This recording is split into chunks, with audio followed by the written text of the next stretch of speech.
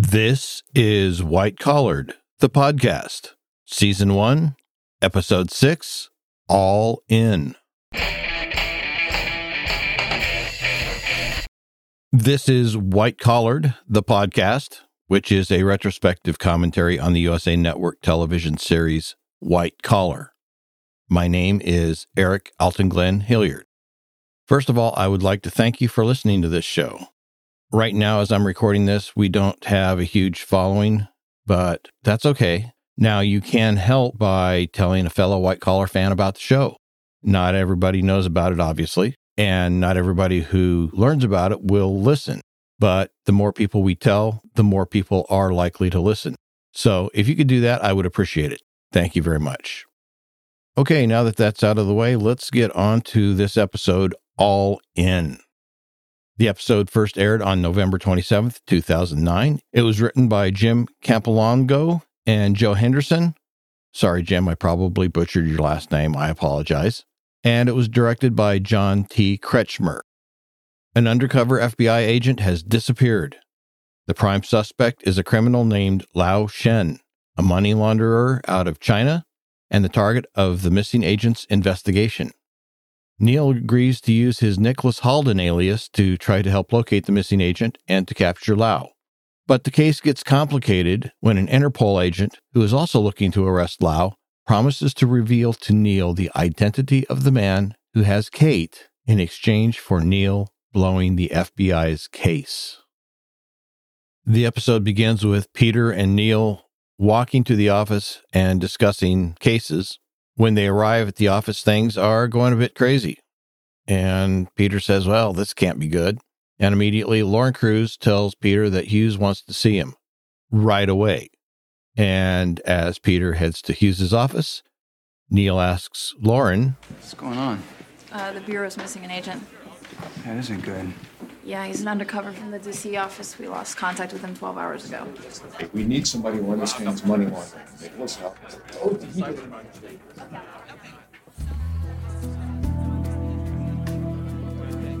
Excuse me, I have an important case to deal with. Now, at this point, we don't know the details of the discussion between Hughes and Peter. We do catch a little bit of the conversation, and Hughes saying that they need someone who understands money laundering, which we presume to be a reference to Neil. So at this point, we haven't been given any information to connect Neil to the name of Nicholas Halden, but we do get a clear indication that there is some sort of connection and that Hughes is pushing it and Peter is resisting. We're going to come back to that in just a moment. So after Peter and Hughes have their conversation, Hughes walks out and signals to Neil to come on up. Peter and Hughes brief Neil on the situation, specifically that Agent Mark Costa was posing as a drug trafficker looking to clean some dirty cash through Lao Shen. Costa had been working him until the previous night, and according to his last contact, Lao was making a pit stop in New York for about 72 hours, and then after that, he would be on a flight to the homeland, China, and at that point, the FBI loses him. So why are you telling me this? Nicholas Halden? Who? Got the crap, Neil. We know he's one of your aliases. Created him to launder cash through that Canary Island scam he ran in 2004. Multi-millionaire with a penchant for gambling. Are you willing to offer him full immunity? Done. I don't give a damn what you did 5 years ago. I want to find my agent. Then what can Nick do to help? We want you to make contact with Lao using this identity. What do you know about Pai Gow? It's a Chinese version of poker played with dominoes. Not really my game. Make it your game. I'm not going to lie to you. This is a dangerous one, Caffrey. When Peter and Hughes mention the Nicholas Halden alias and want Neil to use that alias in trying to find the agent, Neil tries to be cagey. Neil is obviously still sensitive about protecting himself from prosecution for things that he did beyond the things that Peter had arrested him for and that he'd been convicted on, which was the bonds.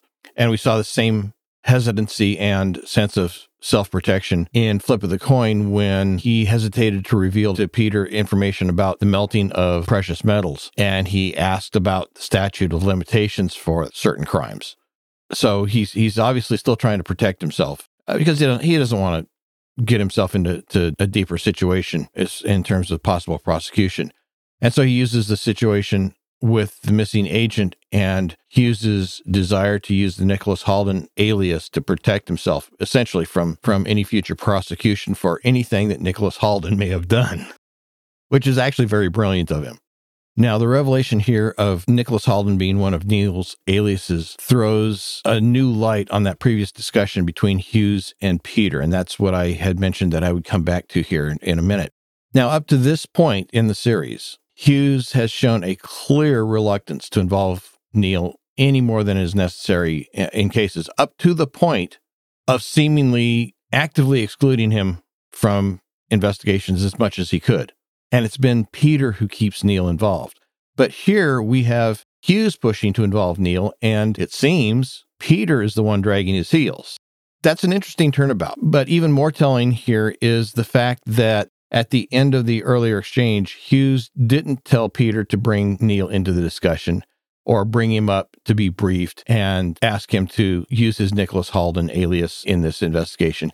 He got up from his desk, walked out of his office into the I don't know what you call it, the open platform area there above the bullpen, and he was the one himself who brought Neil into this, who called Neil up. Now, this either shows that Hughes is softening his position about Neil and Neil's involvement in cases, or that he is so concerned about finding his agent that he's willing to do the proverbial deal with the devil in order to get it done. I'm not sure which at this point. Next, we see Neil and Mozzie in Neil's apartment watching the movie Tiles of Fire. For anybody who hasn't realized it yet, Tiles of Fire is not a real movie. It's a creation just for this particular episode. But looking at it, you have to admit it's pretty well done. It has the look of one of those, 1970s, 1960s, low-budget martial arts movies.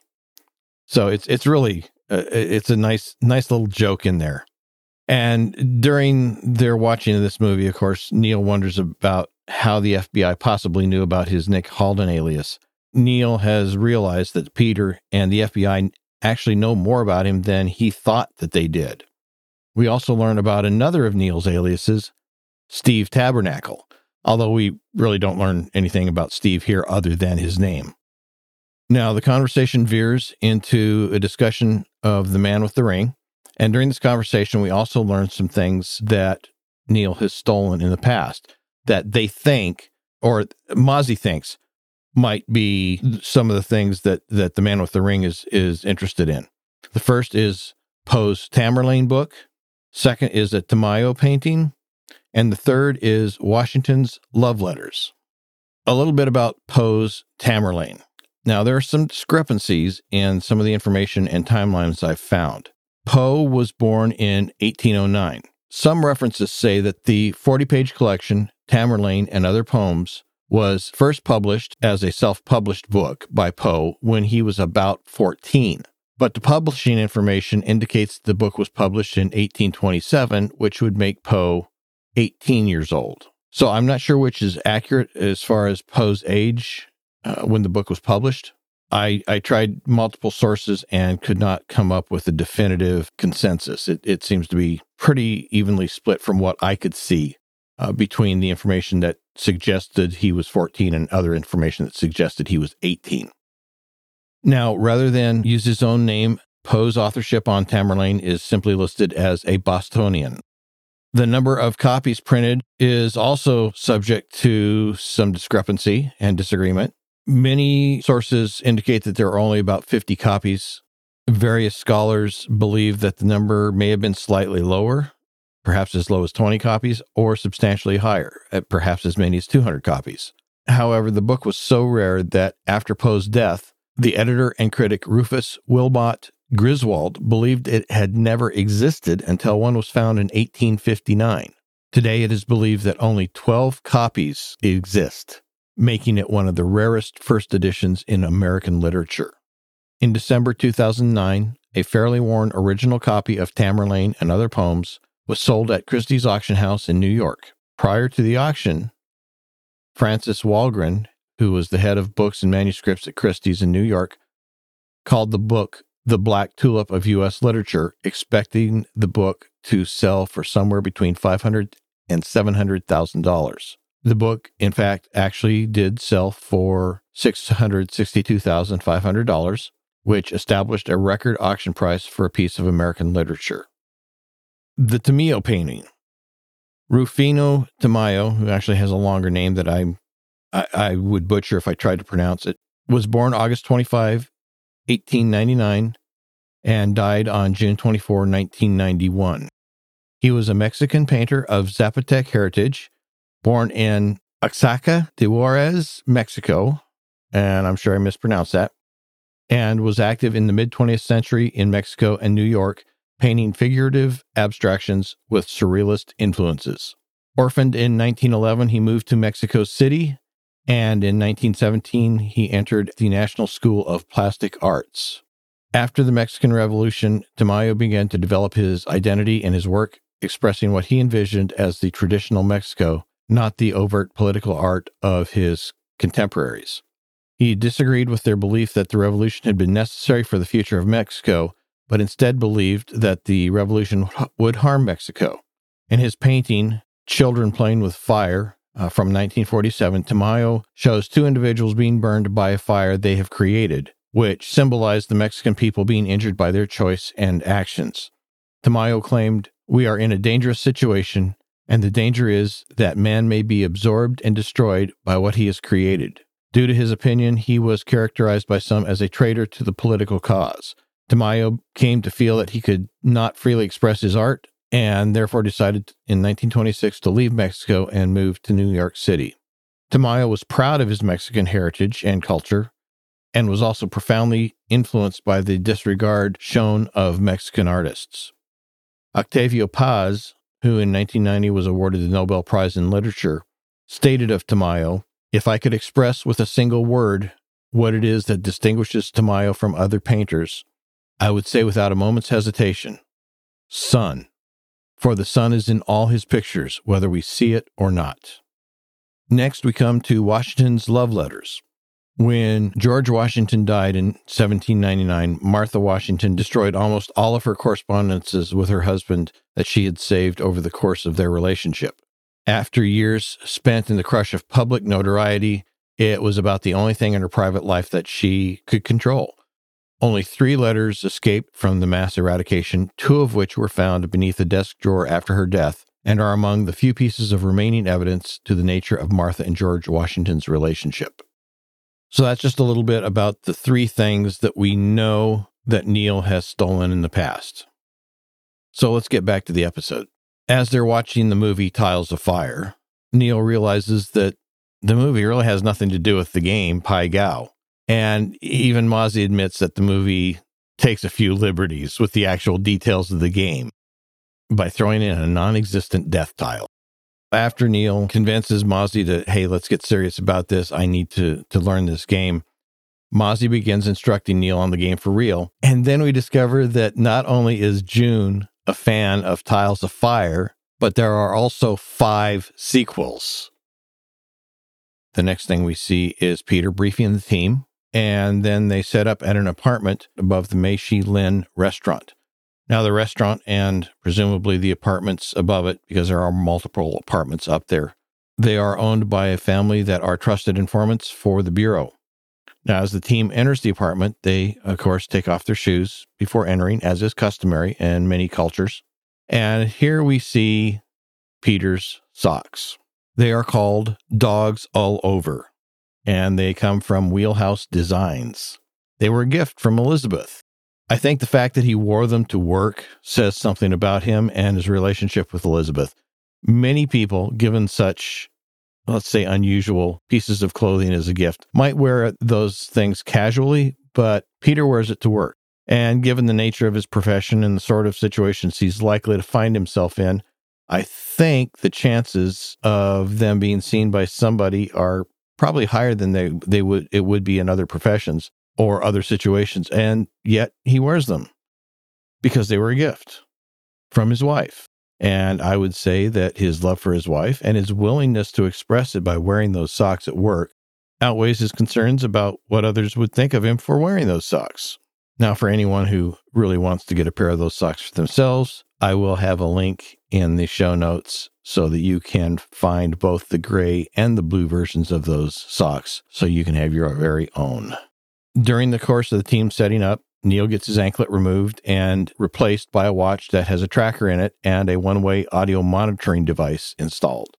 As he gets ready to leave and meet with Lau, Neil jerks Peter's chain a little bit by telling him that everything will be fine as long as he doesn't draw the death tile.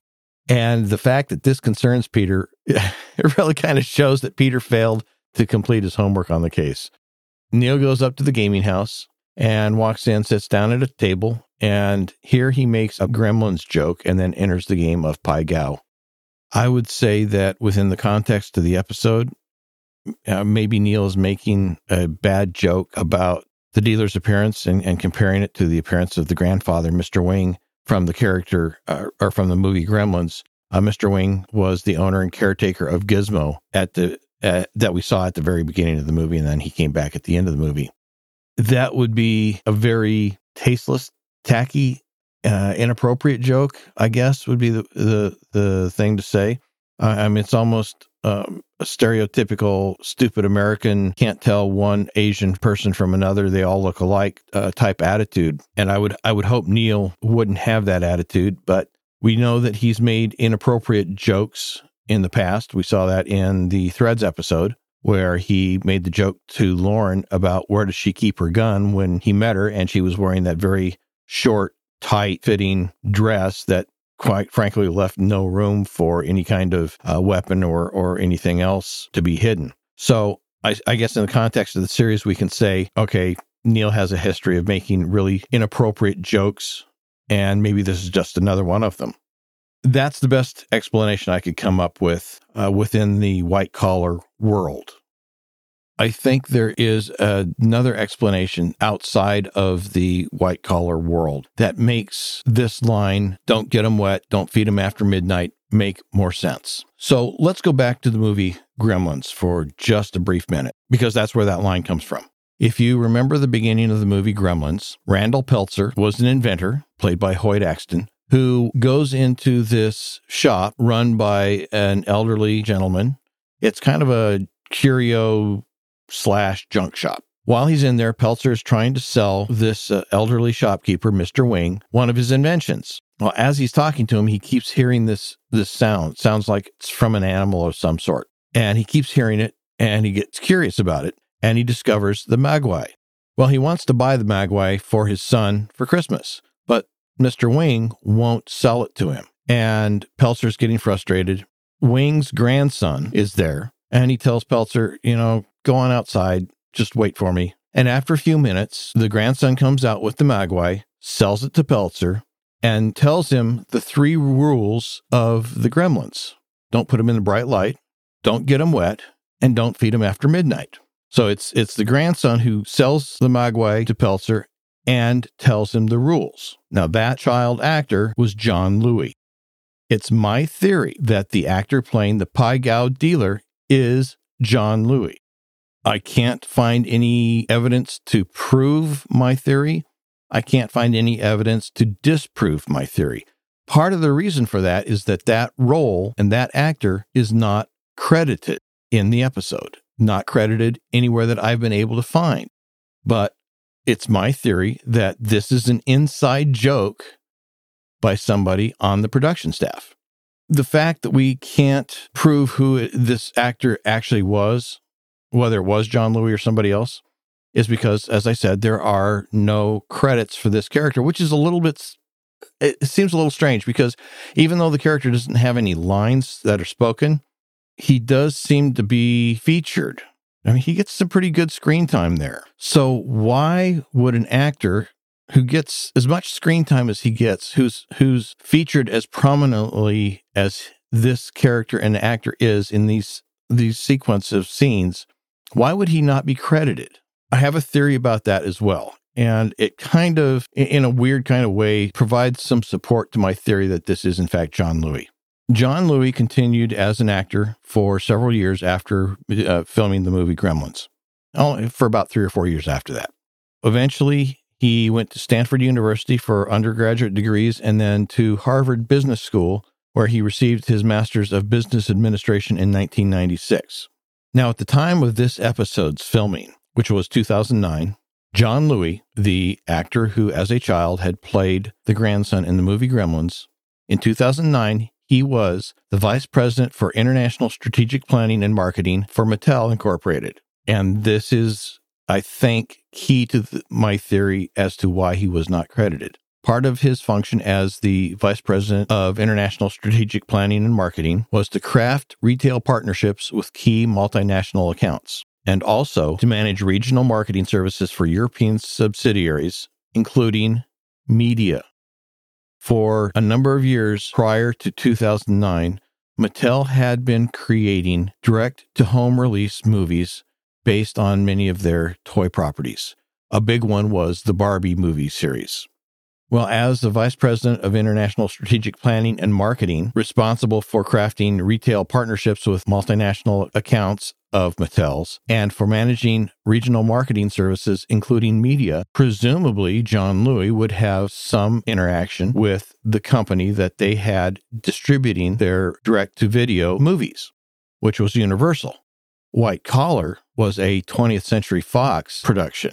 It might be a little bit awkward for the vice president of Mattel's International Strategic Planning and Marketing Division. It might be a little awkward for him to interact with Universal Studios and have his name appear in credits in an episode of a TV show produced by 20th Century. So that right there could be the very reason why we have no credits as to who this actor is. So if this was in fact John Louis who was playing that part, this is a good explanation as to why he may not have wanted his name given in the credits, and maybe one of the reasons why we never find out for certain who this actor really is. Now, I did reach out to a number of the production people from White Collar, and I asked them if any of them knew for certain, one way or the other, if this was in fact John Louis, the actor, vice president of Mattel, or somebody else.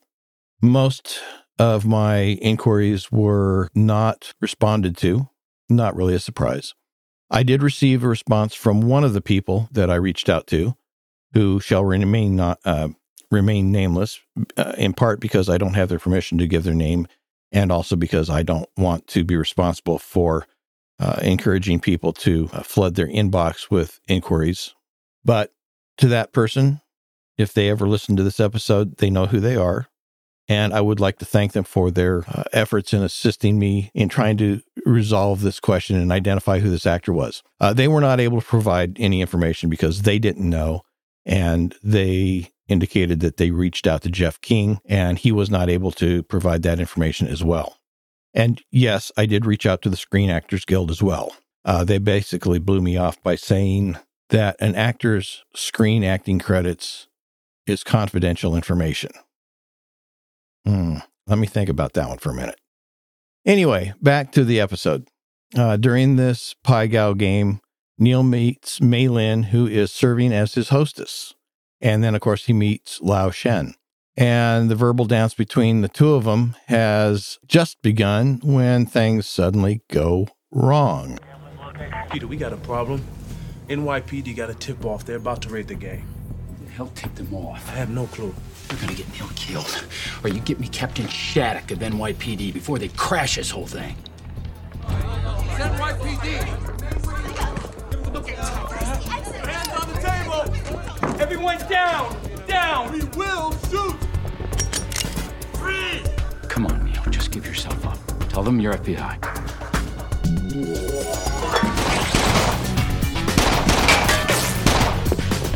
Fired. Shots fired. We got a white male, 6 foot, gray suit, heading out of the building. I don't think he gave himself up. Maybe it's not him. Trying to save my cover here, guys. It's him. All right.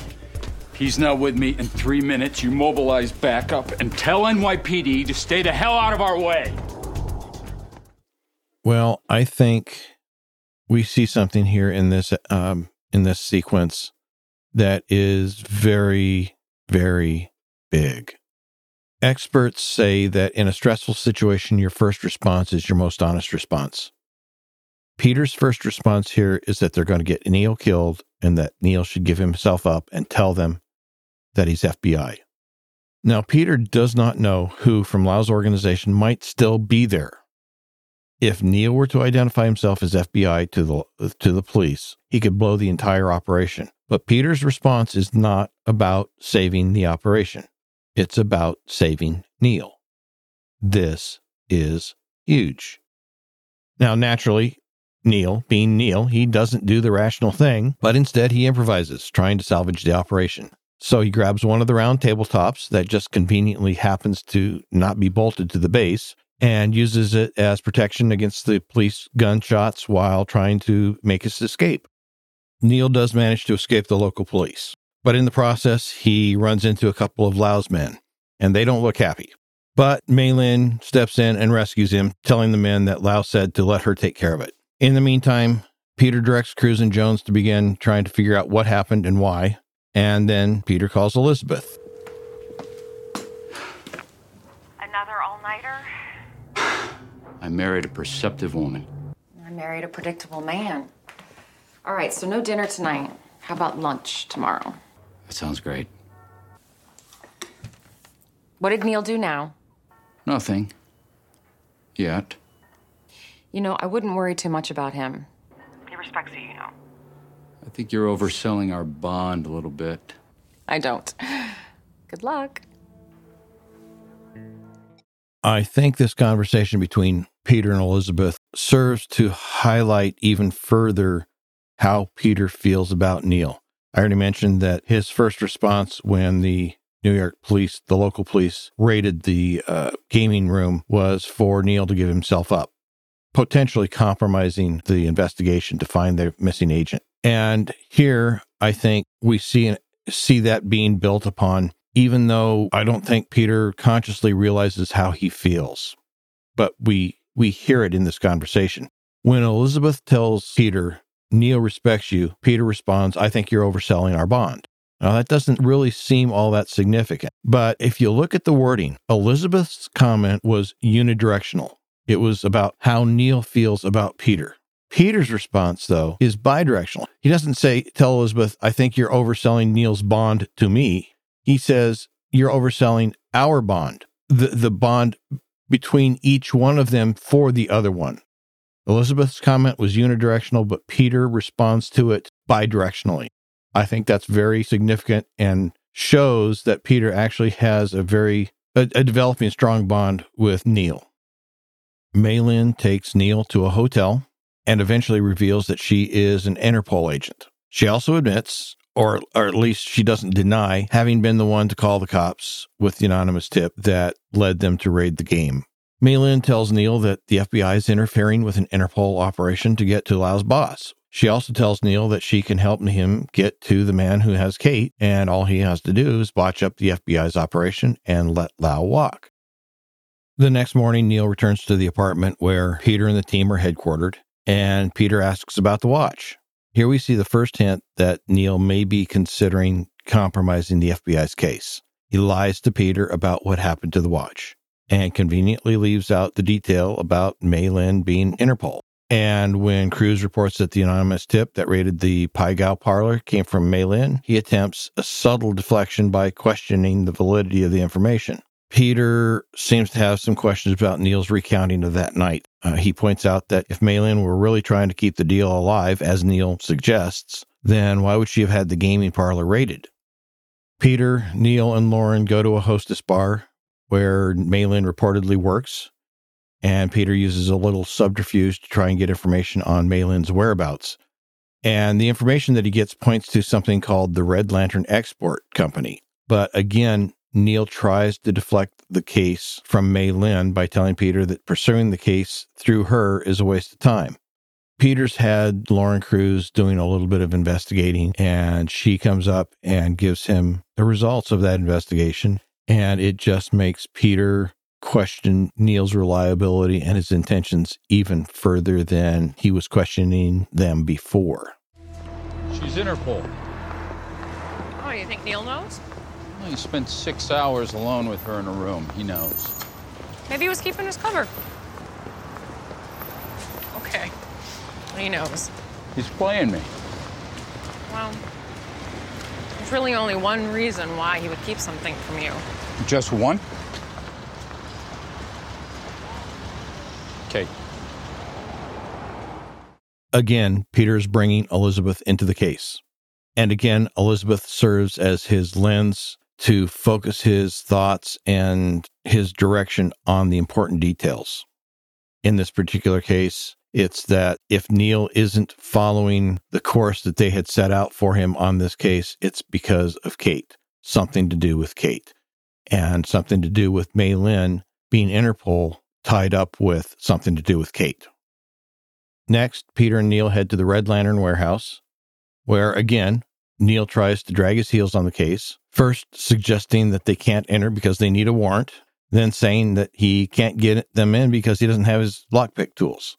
Now, Peter either routinely carries those himself, which seems unlikely, as that wouldn't probably be typical for a law enforcement agency, or he anticipated Neil's response and grabbed a set before heading to the warehouse.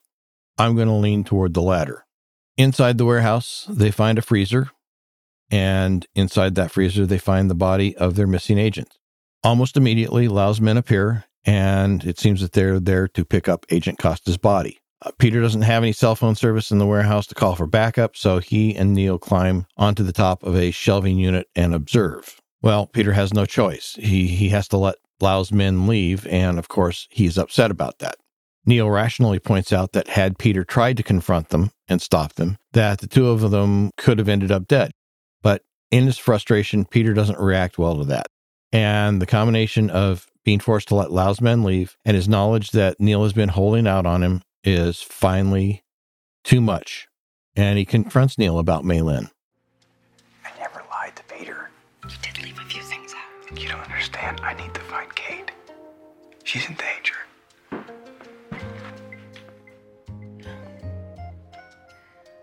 Look, my husband really wants to trust you, but you keep giving him reasons not to. You're on your own on this one. Please, no, stay. Don't go.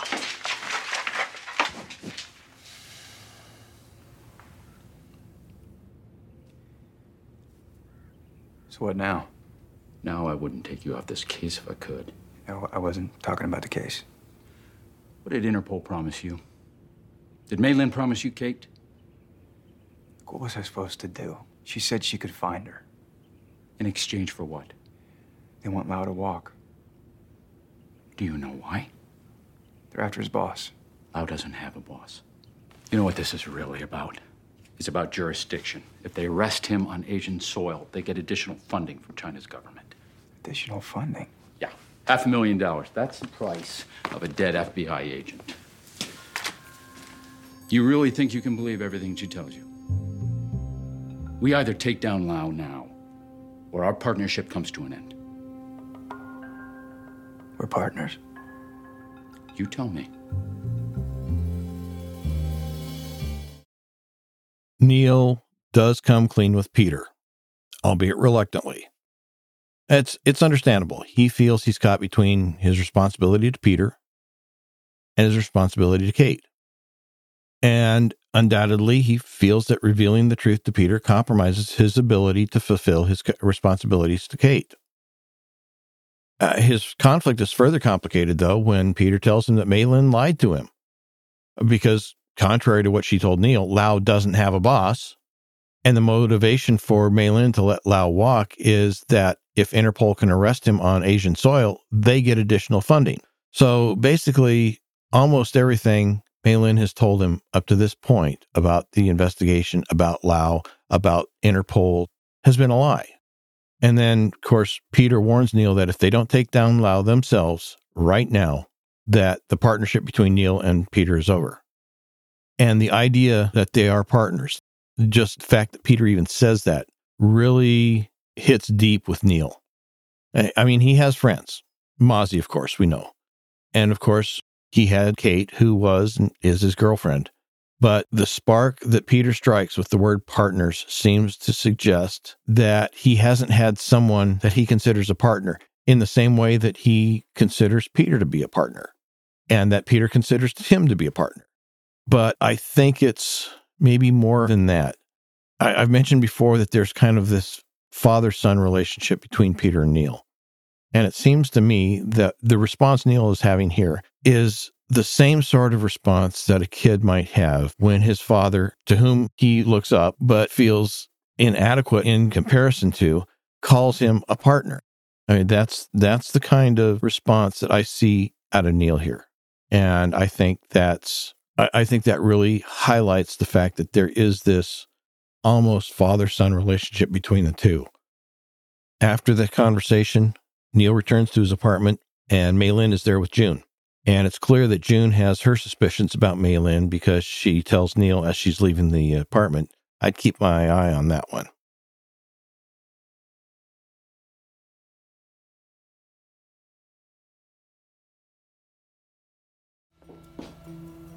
What happened to Costa? What, no small talk? I saw a dead FBI agent today. I really feeling like small talk. I'm the reason you found that body. You expect me to believe you left a breadcrumb trail on purpose? You lied to me about why you want Lau. And you're letting a murderer go free to curry political favor. If that sits right with you, then maybe I should rethink our arrangement.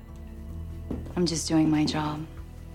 And right now, my job is to make sure the FBI can't monitor any of Lau's accounts during your meeting tomorrow. Doesn't matter to me what happens after that. O'Neill. The man who's got Kate. I know who it is. In the previous episode, I mentioned about how Neil had led Uncle Gary to believe Neil was saying certain things or asking certain questions that he really wasn't. And I'd commented about how easy it is to get people to believe that you're saying something that you aren't. And I see that happening here again. Mei Lin wants Neil to believe that she was the one that led the FBI to Costa's body. And when Neil says, "Well, you expect me to believe you left a breadcrumb trail on purpose?" she responds, "Your agent deserved a proper burial." Now, most people would interpret that response as meaning, yes, I left a breadcrumb trail for you to follow. But that isn't at all what that response means. In fact, the response doesn't even really address Neil's questions at all. It's simply a statement, which is designed to let the listener infer something and infer that the statement is an affirmation and a confirmation of the question that was being asked. And really all she said was, "Hey, your guy deserves a proper burial." Okay, great. He deserves a proper burial. Did you actually lead us to find him? Those two things aren't related. It's not an answer to the question. And then rather than admit that she lied about Lau having a boss and that it's all about securing the additional funding, she avoids the issue altogether. She just simply tells Neil, "Well, it's my job to make sure that the FBI can't monitor any of Lau's accounts in this meeting that has been set up where you're supposed to give him this money and the FBI can follow it." She doesn't admit that she outright lied, but it's a tacit admission that she lied. So the fact that Neil has confirmation from Peter that Mei Lin lied, the fact that Mei Lin's not denying that she lied, should really cause Neil to question everything she has ever said to him, including the suggestion that she could help him find Kate. Now, maybe she realizes that this is the case, that maybe he will figure out that I've been lying to him about everything, including what I said about Kate. So she tries to deflect his attention from that fact, from the fact that she can't be trusted to tell the truth, by redirecting his attention with her claim that the man who's got Kate, I know who it is. And that wording is very important because that wording becomes important to something that happens later. The other thing she says is that it's her job to make sure the FBI can't monitor any of Lau's accounts during the meeting, and that after that, it doesn't matter what happens. That's going to be important too. Now, in preparation for the meeting with Lau, where Neil is supposed to give Lau an account number so that Lau can supposedly launder this money and thus give the FBI the opportunity to track that money through the account because they're monitoring the account and give them the evidence that they need to bust Lau on his money laundering. During that setting up that meeting, Peter gives Neil a new watch and says, "Well, you better not break this one." I think we can assume that Peter's figured out that, contrary to what Neil had said previously, he didn't damage the first one while he was trying to get away from the local heroes, as Mozzie puts it. And I think we can also hear in Peter's voice that he's perturbed with Neil when he says, manually deactivate the transmitter, press it again, it turns back on, and you damn well better turn it back on. The tone in his voice is pretty much a warning to Neil. Don't let yourself be tempted to let Lau walk. Remember what I said about being partners? I mean it. Well, we know that Peter wants to get Lau for Costa's murder, but perhaps he realizes that with Lau's men having taken Costa's body, they really don't have anything anymore that they can use to tie him to the murder, so he seems to be focusing on getting Lau for the money laundering. And we can see evidence of this change of focus a little bit when he's talking to Neil in the monitor van, and he tells him, once you give Lau our account number, we'll be able to scan the dirty money. And so between that and the audio from the watch, we'll be able to put this guy away from good, which makes it all the more important that Neil not blow the operation. But of course, Mei Lin isn't going to give up. And in the elevator up to Lau's suite, Mei Lin gives Neil a different account number that she wants him to use that the FBI can't trace. Despite Peter's warnings, Neil, he really does betray Peter by not turning on the watch transmitter while making the deal. And further, he betrays Peter by giving Lau the account number that Mei Lin gave him, not the one that the FBI set up for the deal. After Neil makes the deal with Lau, Mei Lin gives Neil the flash drive, which she says she was going to give him, that has all the information about who has Kate. But now Neil begins his betrayal of Mei Lin. Not really betrayal. That's probably not the right word. Double cross. Let's call it that. It's a double cross. What he does is he draws Lau into a game of Pai Gow. And of course, we can see that Mei Lin is not happy about the sudden change of plan by Neil. And she's clearly even more unhappy when he essentially tells her that he's about to double cross her now that he technically did what she demanded and seemingly gave Neil what he wanted. So we're back to this line that she said earlier of, as long as you use the account number we give you so that the FBI can't trace it, I don't care what happens after that. Well, this is what happens after that. Neil double crosses her. After apparently losing most of his money, presumably intentionally, Neil puts up the transmitter watch as a bet against Lau's watch. He activates the transmitter on the watch as he puts it on the table, and then, of course, he promptly loses the hand. After Neil loses the hand and he leaves, Lau and his associate begin to speak freely on a number of subjects, including the disposal of Agent Costa's body, and all the while, Peter, Jones, and Cruz are listening and recording. Later, Peter tells Mr. Tan, their informant, the owner of the Michelin restaurant and of the apartment that they used as their command post, that they have enough information on the recordings to put Lau away for a long time.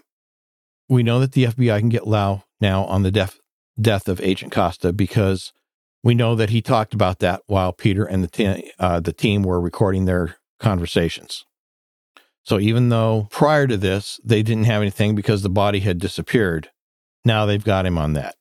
Peter does say they have hours of transcripts on Lau, but nothing we see or hear lets us know for certain if he had anything that would tie Lau to the money laundering. So I suppose it's still possible for Interpol to get him on that after the U.S. is done with him on the murder charge. But we don't know for certain that the U.S. won't have him on the money laundering either. Despite the fact that the FBI can nail Lau on the murder and possibly the money laundering, the fact is Neil betrayed Peter and the FBI by essentially botching, or at least potentially botching, their case against Lau for the money laundering. He also double-crossed Mei Lin. After all, her intention was that the FBI couldn't bust Lau so that Interpol could. Now, the fact that Neil set things up so that the FBI could bust him, at least on the murder, possibly still on the money laundering, means that Interpol can't. Or at least the best they can do is extradite him to a European jurisdiction so that they can charge him. But, of course, they won't be able to get the extra money that they had been banking on getting. Later, Mei Lin calls Neil.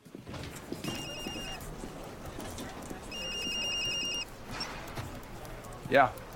Hello, Neil. You calling to apologize about the empty flash drive? That was a necessary precaution. I had to be careful with something this sensitive. So you know where's Kate? I don't have a name, but I know this. He's FBI. How do you know? How do you know that?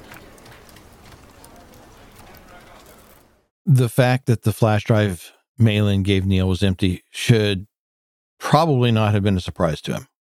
After all, everything she had told Neil, basically the entire time from the time that she revealed that she was Interpol on, everything had been a lie and a manipulation.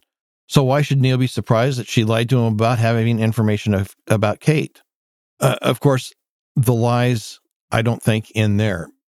Or at least the lies continue to be a factor, because she tells Neil that she doesn't know who the man is who has Kate. She only knows that he's FBI. But that's not what she said before. Back at Neil's apartment, when he confronted her about lying about Lau's boss, and they disagreed about Agent Costa and whether or not she led them to his body, she said, "The man who's got Kate, I know who it is." The man who has Kate, I know who it is. Not, I know who he works for. Not, I know something significant about him. Not, I know what direction to send you in to find him. No, it was a very definitive, I know who it is. And now she's saying, I don't know who it is. And it's unfortunate that Neil seems to give what she says about the person having Kate being FBI. It's unfortunate he gives any of that any kind of credence. Because either she lied to Neil previously when she said she knew who it was, or she's lying to him now when she says she doesn't know who it was. And I think it's more likely that she's lying to him now out of spite for Neil having double-crossed her. Especially that when Neil asks how she knows that the man is FBI, not only does she not answer the question, she hangs up on him. She's not going to continue the conversation. But the fact that Neil does believe her leaves him very suspicious of every FBI agent in the room, every FBI agent he's ever worked with. I would presume including Peter, which is really a shame because, after all, he's made tremendous progress in starting to trust Peter and the other FBI agents he's been working with. Now, Sherry DeFontenay, who is the moderator and admin of the White Collar Fandom Facebook group, calls the ending of this episode one of the most effective, dramatic moments of the entire series. Poor Neil. His whole world shifted right there in that moment, leaving him just holding on for dear life. And I think that's probably the best way to sum up the episode. I will be providing links to all the resources I've mentioned, plus links to various sets of rules for Pai Gow that I found on the internet. I will include all those in the show notes and on the official website, which is at whitecollaredpc.com. On the website, you will also find ways to communicate with the show and with me personally. I want to thank you for listening to this episode and ask you to please be sure to join me for the next episode as I share my thoughts on episode 7, Free Fall. But until then, take care and God bless.